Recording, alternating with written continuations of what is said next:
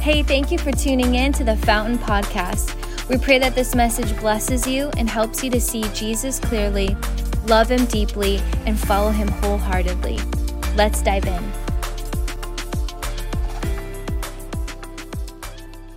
And so I want to speak to you a message today entitled Know His Will, K-N-O-W, Know Your Will, N-O. But before we do that, let's, if you have your Bibles, you can open them up to Mark chapter 11. As they approached Jerusalem, we're going to start in verse 1.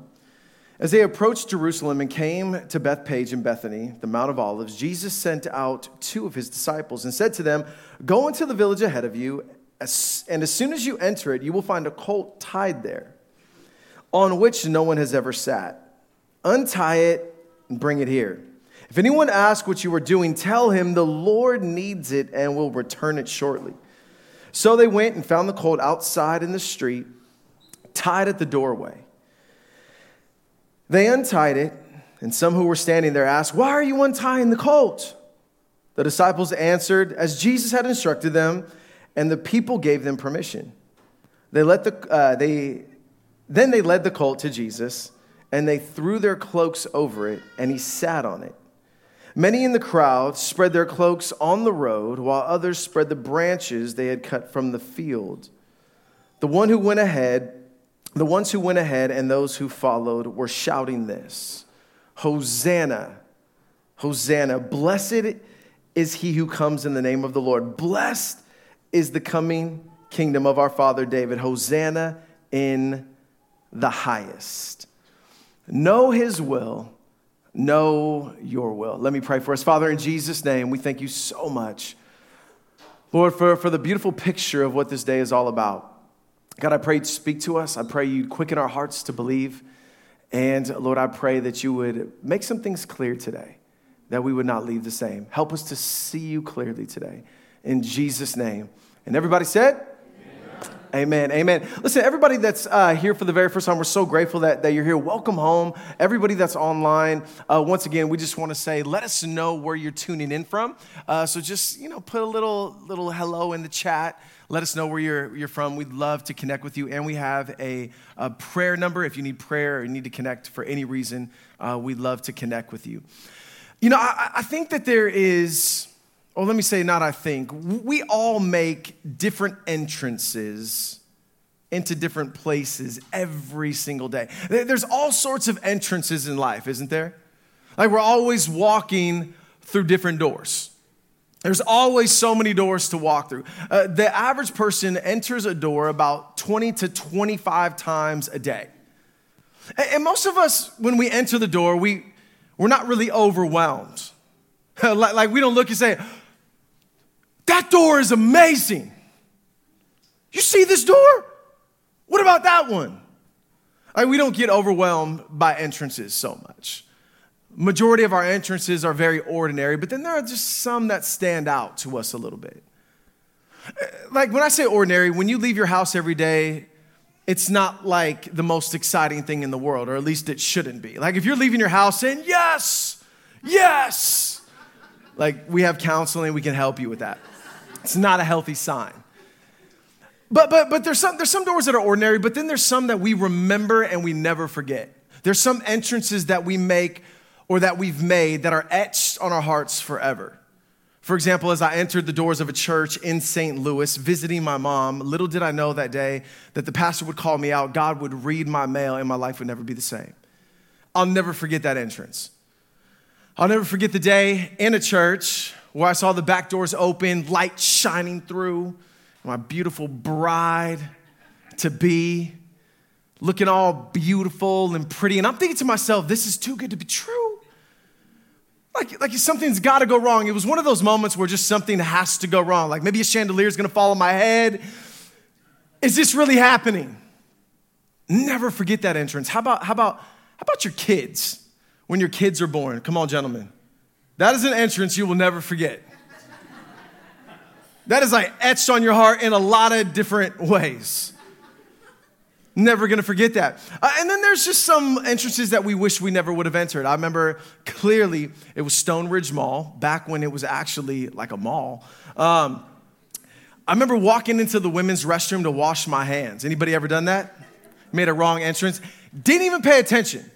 If I would have walked in and had to use the bathroom, it would have been easy, but I had to wash my hands. So I walked in, washing my hands, and I'm looking up in the mirror and a lady comes out of the stall. And for a moment, you're just like, what's going on?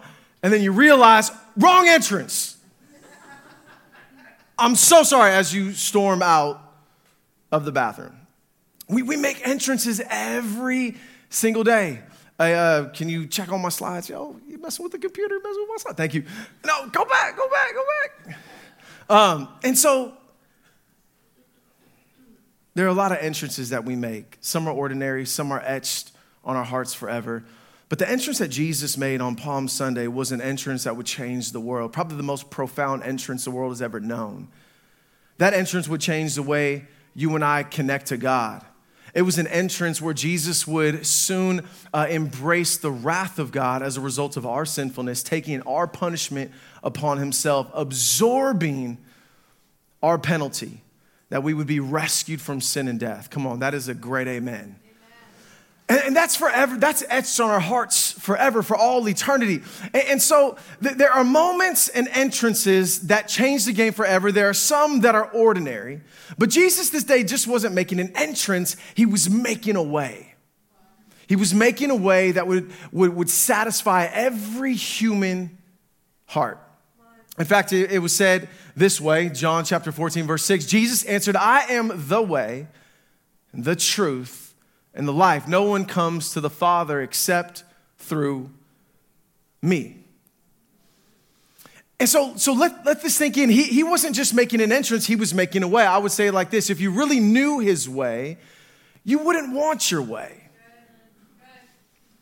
He is the way, he is the truth, he is the life. When you know his way, you'll see that it's better than your way, and that's where you start to make headway.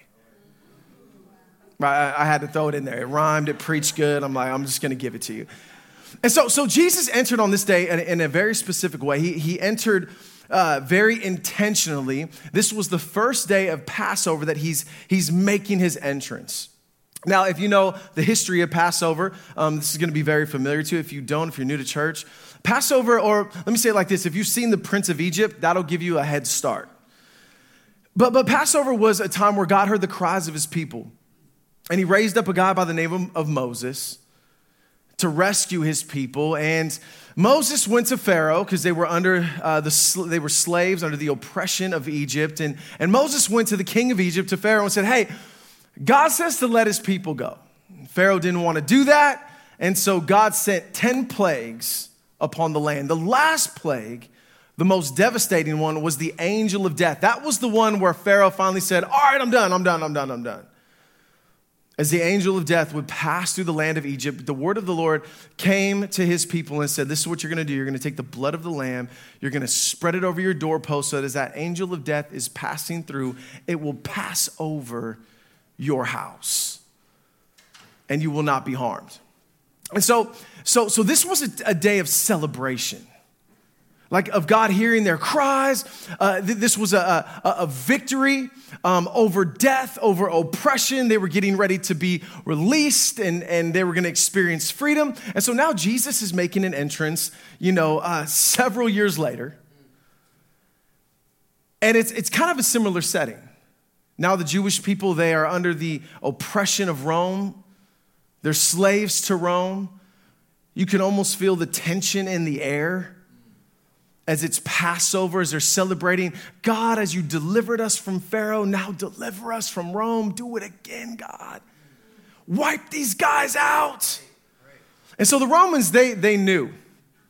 They knew what Passover was all about. So what they would do is they would stack the deck with double amounts of soldiers, reminding them who was in charge. Reminding them that what happened back then is not going to happen today. And so not only was it the first day of Passover, but it was Lamb Selection Day. It was where the people would pick a spotless lamb, bring it back to their house, and they would examine the lamb for 4 days before it was slaughtered. But it had to be spotless. And so we see very clearly here that Jesus was not coming to select a lamb this day. On Lamb Selection Day, he was coming to be the lamb.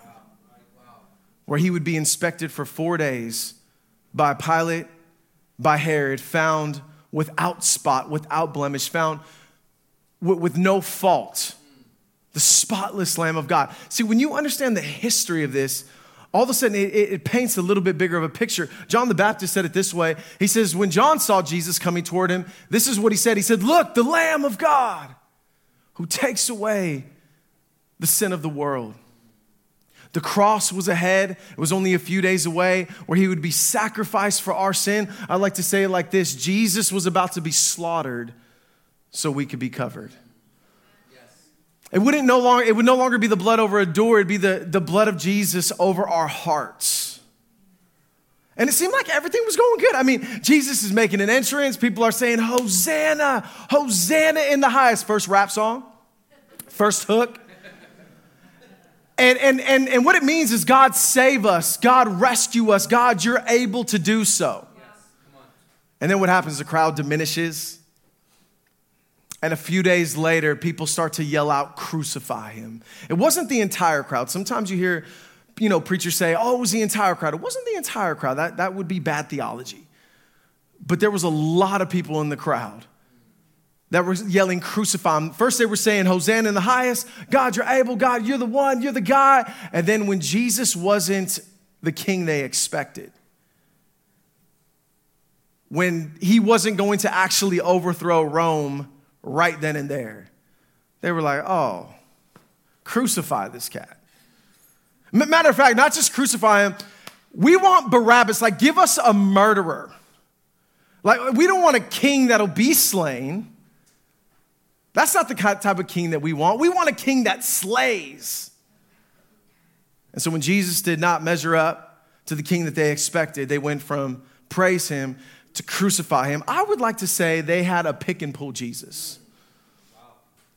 A pick and pull Jesus, and we can really ream on people like that. Like, how could they do that?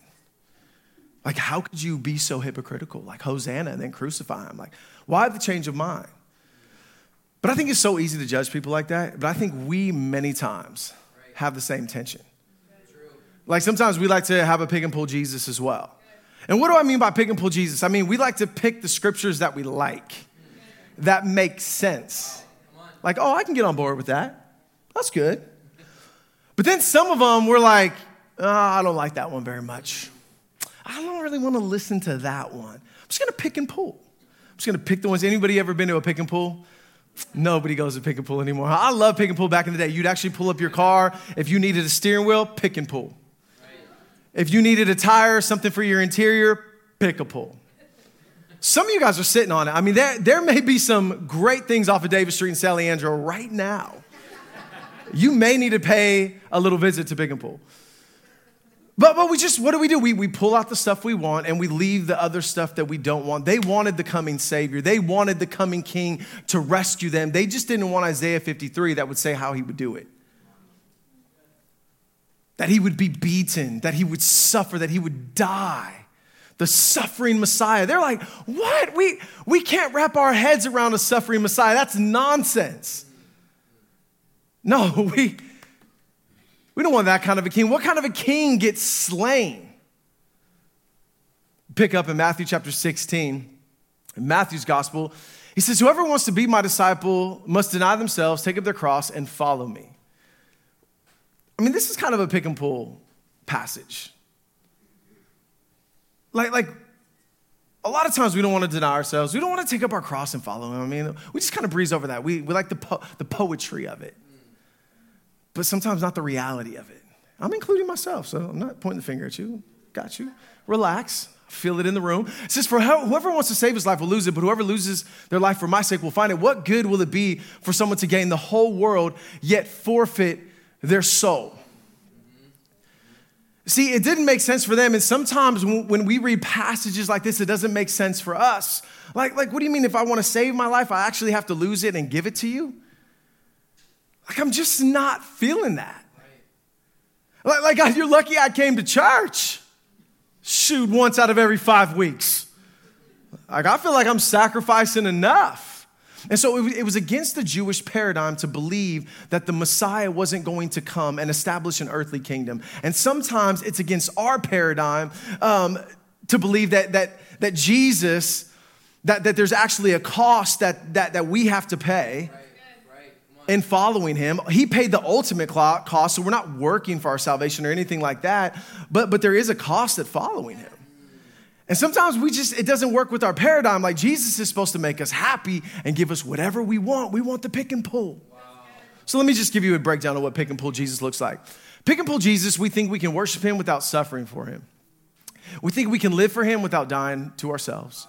We think we can read scripture but don't have to obey scripture. Right? You ever do like your devotionals? You're like, well, don't have to obey that, but I got it done, baby. We think we can get him to conform to our image rather than us conforming to his. We think we can have him as our Savior, but not our Lord. That's the pick and pull Jesus. And we're all guilty of it at moments. I just don't want that part. And then there's the Walmart Jesus. Fast, cheap, and affordable. Right? I just want to get in. Boom. I love Walmart. I'm not knocking Walmart. I love Walmart. I'm at Walmart all the time. But this is the one that doesn't cost too much. The Jesus that's quick. Again, get in on a Sunday and I'm out. Don't have to talk to anybody. Don't want to say hello to anybody. Just get the little message in. Out that door. Bam. Quick. And if he doesn't give you what you want, let trouble happen to you. And it's like, did you not see me at church on Sunday? Maybe I won't go next week. Maybe I need to get another Savior. You know, there's a Target down the street. Right? So we can just gravitate toward another Savior. I like to say it like this, is that the real Jesus will give us what we need, even at the cost of what we want. That's good. That's how much he loves us. And then there's the medicated Jesus. The medicated Jesus is the Jesus that numbs our pain, but doesn't have to heal it. Because he's just in control. You know, so God, you know, he just kind of numbs my pain. I don't have to deal with my brokenness, my attitude, or all the things in my life that need to change. Oh, no, I'm saved and he's in control. And we don't have to deal with brokenness. I don't have to deal with my pain. I know my attitude is horrible, but it's okay because he's in control. I know that the world around me is broken, but that's okay. He's going to figure out a way to reach them. Like, it's all right. I don't have to feel broken over the things of this world. I don't need to deal with my own pain and brokenness. I just have to ignore it because he's in control. I'm putting my faith in him. And God's like, yeah, but there's so much I want to do on the inside of you. You heard the saying that Jesus loves us where we're at, but loves us enough not to leave us there. And so the medicated Jesus just says, I won't have to deal with anything, but that's so inconsistent with Christ. I mean, even though he knew what he was going to do on several occasions, he still wept. He still felt the gravity of the brokenness of sin and death in the world. It says this, as he approached Jerusalem and saw the city, he wept over it and said, if you had only known on this day what would bring you peace, but now it is hidden from your eyes. So Jesus was willing to experience, pain and suffering. He wept. He didn't turn a blind eye to sin. He didn't turn a blind eye to the cross ahead. He was telling his disciples all along that the cross is coming. And he was fully in control. Yet his heart broke over all of the brokenness of your life, of my life, of the world. And he's like, man, something has to be done. I'm not making an entrance. I'm making a way. I'm coming as the Lamb. I'm coming as the Lamb. See, the true Jesus will always contradict you. You heard me say in a sermon a couple weeks ago, if God can't contradict you, he's really not God of your life. Like if you guys are always in agreement, unless you are just totally surrendered.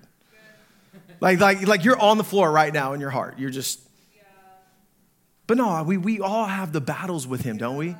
I don't know about this. I don't know. And he's like, no, I know it doesn't make sense. Like when you're offended, he says, you need to go and make that right. Think about this. If somebody has offended you, you leave your gift at the altar, go and make it right with them. But you're like, dude, they offended me. He's like, yeah, but it's always your move. Ooh, that's contradicting. If you've offended somebody and you know you have, he's going to tell you, hey, go make that right. That's why I offended him. I don't want to make it right. I'd rather leave it offended. It feels much better like this. And he's like, no. I'm the way. You're like, yeah, but I'm going this way. You know, you guys remember Jonah tried to go his own way, and God's like, you think you can run from me, dude? I love you too much to let you run. I'm not going to let you run. And I think if we're honest, we have all had moments where we wanted Jesus to fit our mold. And then we realize Isaiah chapter 55, right? That his ways are higher than our ways. His thoughts are higher than our thoughts. And we realize at some point, or we have to realize that we need to trust his way when the plan doesn't make sense. Sometimes it's so hard for us to do this, right? If everything makes sense, it's really not trust and faith. Because there's going to be some things that you're just not going to quite get. Matthew chapter 21, verse 3, go into the village ahead of you, he says, and at once you will find a donkey tied there with her colt by her. Untie them and bring them to me. If anyone says anything to you, say the Lord needs them and he will send them right away. So just take a journey with me and put yourself in the disciples' shoes. So you're going to pull the whole, the Lord needs it move. Have you ever tried to go take somebody's property? Like you're actually, maybe there's a little invasion, or maybe you didn't even know you were taking their property, but maybe it was their seat at Costco in the food court. Like, excuse me, that's mine. That's my drink that you just moved and put in the cart. You guys ever done that? You guys ever take somebody's basket? Like literally you see a basket there and you look for 2 seconds and it clears your conscience. Nobody's around. You take out their stuff, put it somewhere else. And you're like, you guys totally know that. I've done that. I don't steal it from people, but I make sure that nobody's around. I do a double take. Anybody here? Gone. But they said the Lord needs this. Imagine the disciples. You want us to do what? So you want us to go up to this guy that has a donkey and a little colt, and you want us to say the Lord needs this. Now think about this for a moment. We are the disciples. This is a menial task. You want us to go get a donkey? That's not a very exciting or prestigious call. To go get the horse. Some would call it another name. But it says, no, the Lord needs it. So I think it was an awkward moment, because even as they do, we see in Mark's gospel, which I read earlier, they're like, hey, that's mine. What are you doing? And then they try it. The Lord needs it. And he's like, it's all good, take it. And so you imagine in that moment, they're like, this stuff works. You're going to just let us take your stuff. Oh, for sure, yeah, the Lord needs it.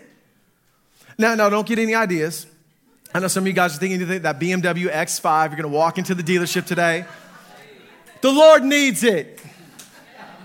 Yeah, and they're going to say, then the bank needs your credit and your payment, and we're good. And Jesus let them know. He said, hey, I'll bring it back. But it was this moment where they're doing a menial task, and Jesus said, okay, the time is now. We're going to ride in. The disciples still didn't really know what was going on. So you can imagine we're going to ride in like it's time. Romans, here we come. Like it's about to go down. Comments are about to fall from the sky. Swords are going to be drawn. It's going down. Probably a great wind and fire. We're ready. It's what are we riding on? I think the disciples were like this. We're going to ride on that P.F. Chang horse. Where they at? Where's it at? Jesus is like, nope. Because see, they were so used to the Romans dominating. This is how they rode. Very prestigious, very powerful. And so I was like, no, what are we riding in? Jesus is like, man, we're riding in this.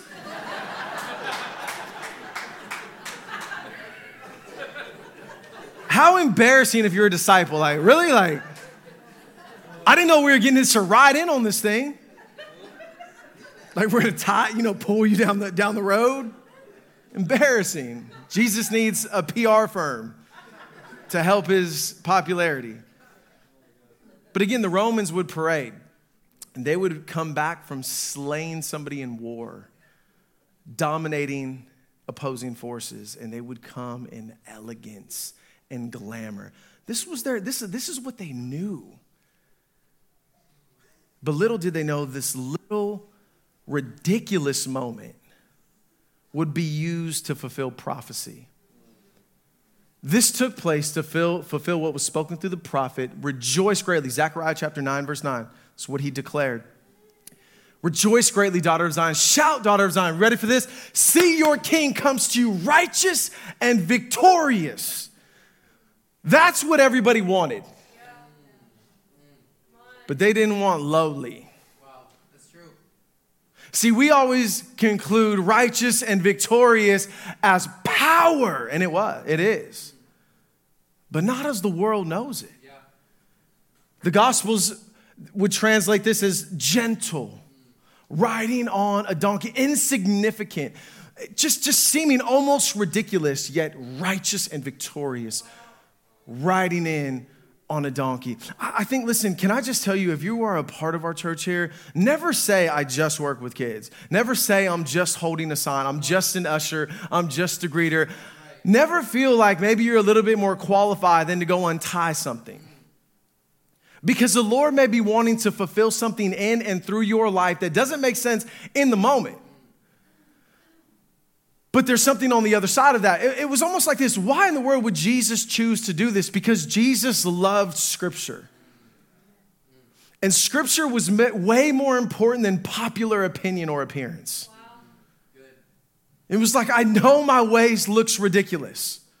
I know the world would look and be like, this makes no sense, but they have no idea that the Lamb is here. Oh, if they only knew. As he's weeping over the city, if you only knew the time of my visitation, that the way up would be down, that I didn't come to bring judgment on the Romans, I'm coming to bear the judgment of the world. And it's such an insignificant way. You remember Moses at the Red Sea? I love Moses because there's such a humanity to him. As you look through the scriptures, one of the things I love about the Bible is the Bible doesn't pull any punches. You see an authenticity. And the people in the scripture, they're real people, they're human. And so you figure you have like Pharaoh, God just unleashed the 10th plague. He's like, fine, take your people and take God's people and get out of here. Moses is like, let's go. He has this staff that God had given him. And there's the Red Sea on the front side. And Pharaoh changes his mind and says, you know what, forget you, I'm coming after you. And so he starts coming from behind him. Moses is like, man, chariots behind me, water in front of me. What do I do? And God says, why are you crying out to me? Hold out that staff. And Moses is like, this stick? Like, I know it's done some cool stuff recently, but you just stretch it out. Like, what does God put in your hand? That seems so insignificant, but God's like, man, will you just stretch it out? Maybe it's a talent. Maybe it's a resource. Maybe it's something the Lord needs that you've kind of downplayed. It's like, really, it's a stick. It's a donkey. It looks ridiculous. Can I just tell you, I love what Tim Keller says. I paraphrase it, but you'll get the gist. That Jesus is our king, not our consultant. If his plan always makes sense to us, we would follow based on agreement, not obedience. He's not our consultant. So the Lord may be asking you to take a next step in a particular area today. Maybe this Palm Sunday, it's about an entrance that God is calling you to make. Maybe God is calling you to serve in a particular way. It doesn't just have to be at our church. Maybe there's somebody at your job and you just know it. Maybe there's someone at school and you just know it. Maybe it's somebody in your home and you just know that God has been unctioning you to step through that door and you haven't done it. Maybe it's something that God has put in your heart. Maybe it's been a dream that you've been sitting on. And you're just like, no. Just put those things before the Lord. And as insignificant as sometimes they see, you'll have no idea what God wants to do. I remember one time I was preaching on this passage, John chapter 14, verse 6. I am the way, the truth, and the life. I was at Starbucks, and I was studying, and I had a picture on my laptop when I was in the Middle East in Israel. And it was a picture of the Dome of the Rock. I was doing like a selfie in it or something. And the guy next to me, he looked over, he said, hey, is that the Middle East? And I was like, yeah, I went to Israel. And he said, dude, I'm from Egypt. And we got into this conversation. Long story short, he was hurt by the church. And so God's just breathing life into him. And I'm thinking, man, this is why I'm at Starbucks today. It's small and it's insignificant, but God is doing something here. So I get up to leave and God says, sit down. You ever heard, like, not in like, he didn't go, sit down. Not like that. But like he spoke to my heart. I know God's voice. So I'm getting up, I'm packing up my stuff because I need to go to Best Buy. And he says, sit down. The other guy left, so I sit down. And I'm like, okay. It's one of those faith moments. So I just open up my Bible again, flip open my computer. And there's an older guy sitting next to me, so I'm like showing him the picture, like maybe it's another one, right? Any correlation here? And 5 minutes goes by, I'm just studying, just thinking like, God, am I being ridiculous? Did I read too much into that? Wow. And just in a moment's time, this gentleman reaches over to me and says, how do you know your way is right? Wow. I was like, whoa, wow. Coming in hot, right? And I said, well, matter of fact, dude, I'm preaching on John chapter 14, verse 6 this weekend. He was like, well, how do you know? Like, I've been searching for truth for 62 years. Show me where Jesus says that he is God. I said, well, man, I was just preaching on this John chapter 14. So I said, Jesus said, I am the way, the truth, and the life. There's no way to the Father except through me. And so he's like, yeah, but like, how do you know he's God? And then I said, well, a couple verses later, Jesus tells Philip, if you've seen me, you've seen the Father. And he's like, oh! And he was stuck. And we were just quiet. I was like, what is happening?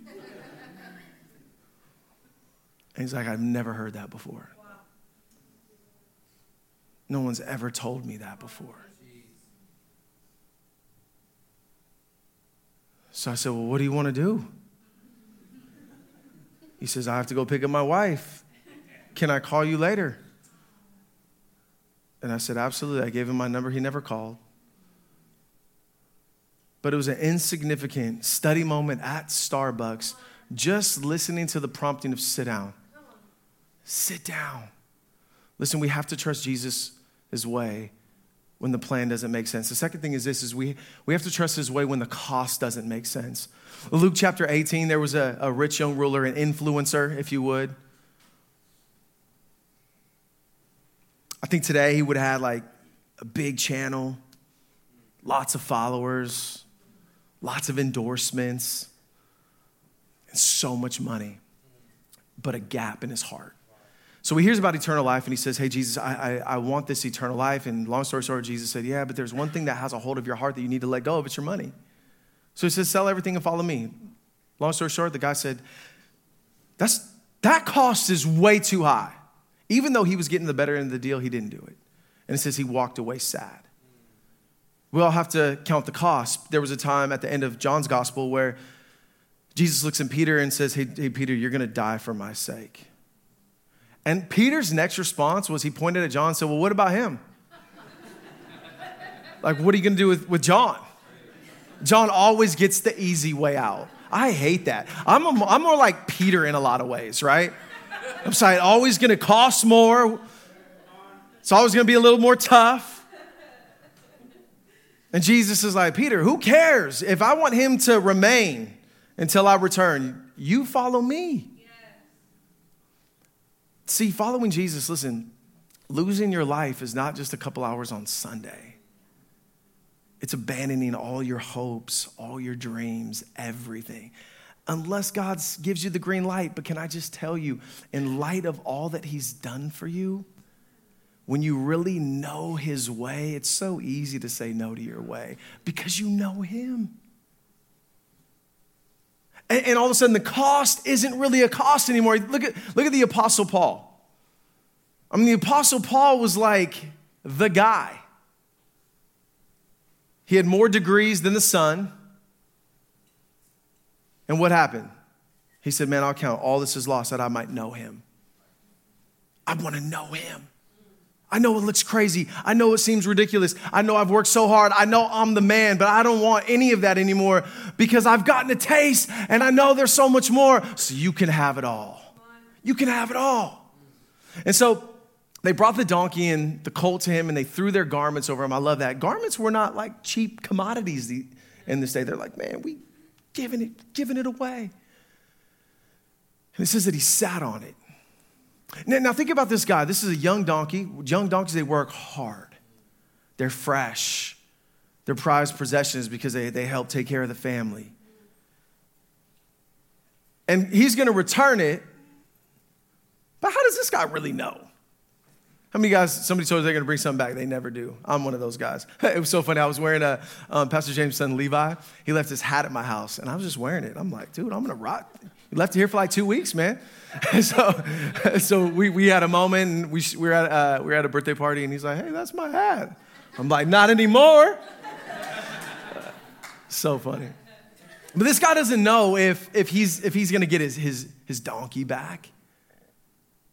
But what does he do? He lets it go. The Lord has need of it. Again, so what talent, what resource, what are you holding in your hand that God says, I got need of that? And as simple as this is, this guy wasn't like, my donkey's going to fulfill prophecy and ride in the Savior of the world. I don't know. Maybe God spoke that to him in a dream or maybe, but I don't think he had a clue. I think it was a simple act of obedience. I just said, I don't quite understand the plan. I know it's going to cost a little. But if the Lord needs it, take it. What are you holding? What's not making sense to you? Last thing is this, is we need to trust his way when the call doesn't make sense. Now I want you to imagine, this is going to be a stretch. I want you to imagine more with me today. Imagine if the donkey could talk. Let's really talk about this.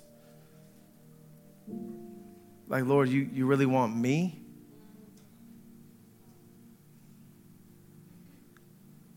Like, you really want me? I'm not a stallion. I'm not trained. I'm restless. I'm not safe. No one's ever ridden me. And you know, if you've never ridden a horse or a donkey, the moment you get on that horse, the game changes. I'm dirty. I could be violent if you get on top. You just never know what's going to happen with me. I'm not familiar with you riding. I remember my stepsister back in the day. We moved from the Bay Area, from San Leandro to Antioch. And out there, Antioch, there was nothing out there. We would play on the construction sites because they were just mounds of dirt and farmland. And I'll never forget, there was this big horse. There was like a black stallion. At least it looked like a black stallion to me when I was a kid. And me and my stepsister, we would go like to the edge of the fence where the horses are, and there's, several different fields of horses, and we would just jump on the back of them and just see what happens, right? And at that movie, like my stepsister would always watch this movie. It was like Sheena or She-Ra, like she rode a zebra or something like that. And so she's like, what we're gonna do, we're just gonna jump on, we're gonna grab their hair, we're just gonna go. So I'm like, let's do it. So we did that on a couple horses. Sometimes, they would just be like, what are you doing? They kind of sit there for a minute. You'd walk. We're like, we're riding. But there was this one that was by itself in this little like yard. It was huge and it was black. And she's like, I think we should ride that one. I was like, you go first. Because it just was big and majestic. And no joke, she jumped on the back of this horse. that thing threw her off so quick, and then it stomped her. And you know, as you're a little kid, you're like, oh, you all right? Yeah, I'm okay. And then you just start dying laughing, right? What? Get out of here. Because you're just untamed. And so the fact that Jesus could sit on this donkey was a miracle. But imagine if the donkey could talk. You want me. Maybe today you feel tied up. You feel untrained in some areas. You don't feel fit for the king. I'm just, you fill in the blank. But the donkey came under the Savior. And in the same way, I believe that Jesus is inviting us today to come under the one who calmed the sea, who spoke the world into existence, to come under his word. Just like a water outside of the fish is crazy. But you put him back in its element, it's like, oh, there's something about when we come up under the master, we find our place. We find our element. And it feels like we're losing our life, but we really find it. And Jesus gets on this donkey because in reality, this donkey was made for the king. You say, well, how do we do that? You got to come under. You got to come under him. Under his word, you got to serve him. You were made to serve the king. You got to let him untie you. You got to let him tame your restless heart. Matthew chapter 11, Jesus said, man, all you who are weary and heavy burden and laden, come to me and I'll give you rest. For my yoke is easy and my burden is light. So in other words, it's like this. He says, you got to be yoked to me. I can't care for you properly unless you're yoked to me, unless you surrendered to me, unless we're really in this 100% together. Because it's in that place that we find life. Jesus knew this entrance that he was making on Palm Sunday, that people were either going to do one of two things. They were going to crown him or they were going to kill him. And I think the same choice is for us today. We're going to crown him as Lord, or we're going to remove him from our life. I wish I could say there was a pick and pull middle ground. I wish I could say there was a Walmart middle ground. I wish I could say there was a medicated middle ground. I wish I could say all that, but I'm sorry that there is no middle ground. It's you crown him or you kill him. Oh, but if you come under him and let him make an entrance into your life, even if you're saved, maybe you pushed him out of some areas and it's like, Lord, I need you to make an entrance again. He's standing at the door and knocking. I love this door.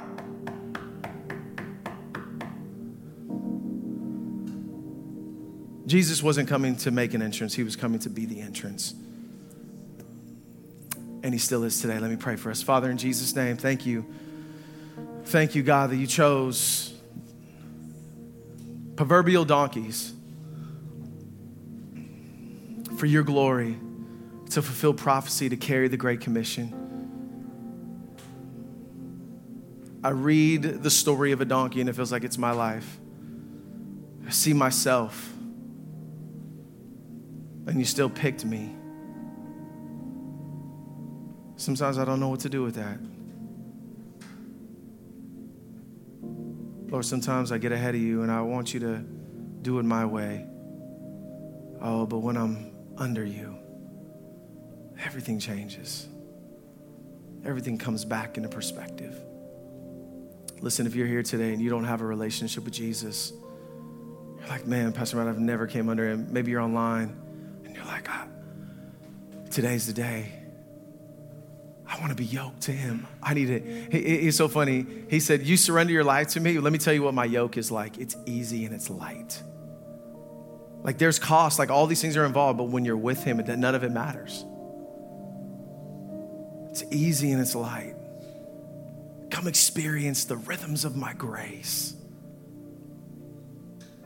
If you're here today, you say, I either need to rededicate my life or surrender my life to Jesus for the first time, would you slip up your hand? If you're online, will you let us know in the chat? Every head bowed, every eye closed. Don't let this moment go by.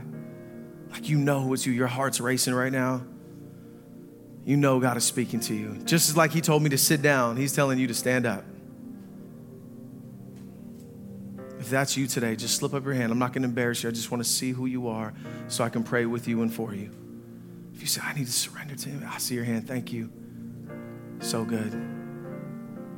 Anybody else that would say today, online, let us know. We want to pray with you. I'm just going to wait another 2 seconds. For the one that raised their hand, I want you to pray with me this prayer. It's kind of like wedding vows. I'm going to give you the words, but you make them your own. Say, Lord Jesus, come on, can we pray with them? Lord Jesus, I surrender today. God, I need you. I'm coming under you today, under your lordship. I'm giving you my life. Thank you for giving me yours. Forgive me for my sin. I'm turning from my way because now I know your way. You died, you rose, you're alive. So God, change me, heal me, restore me, revive me. I'm yours. And I surrender today.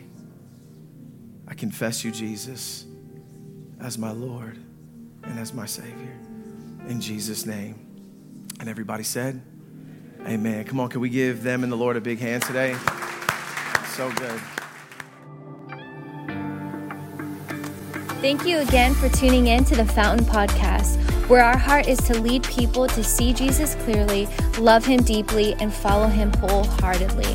You can also find more content by following us on Facebook, Instagram, TikTok, and by downloading our app.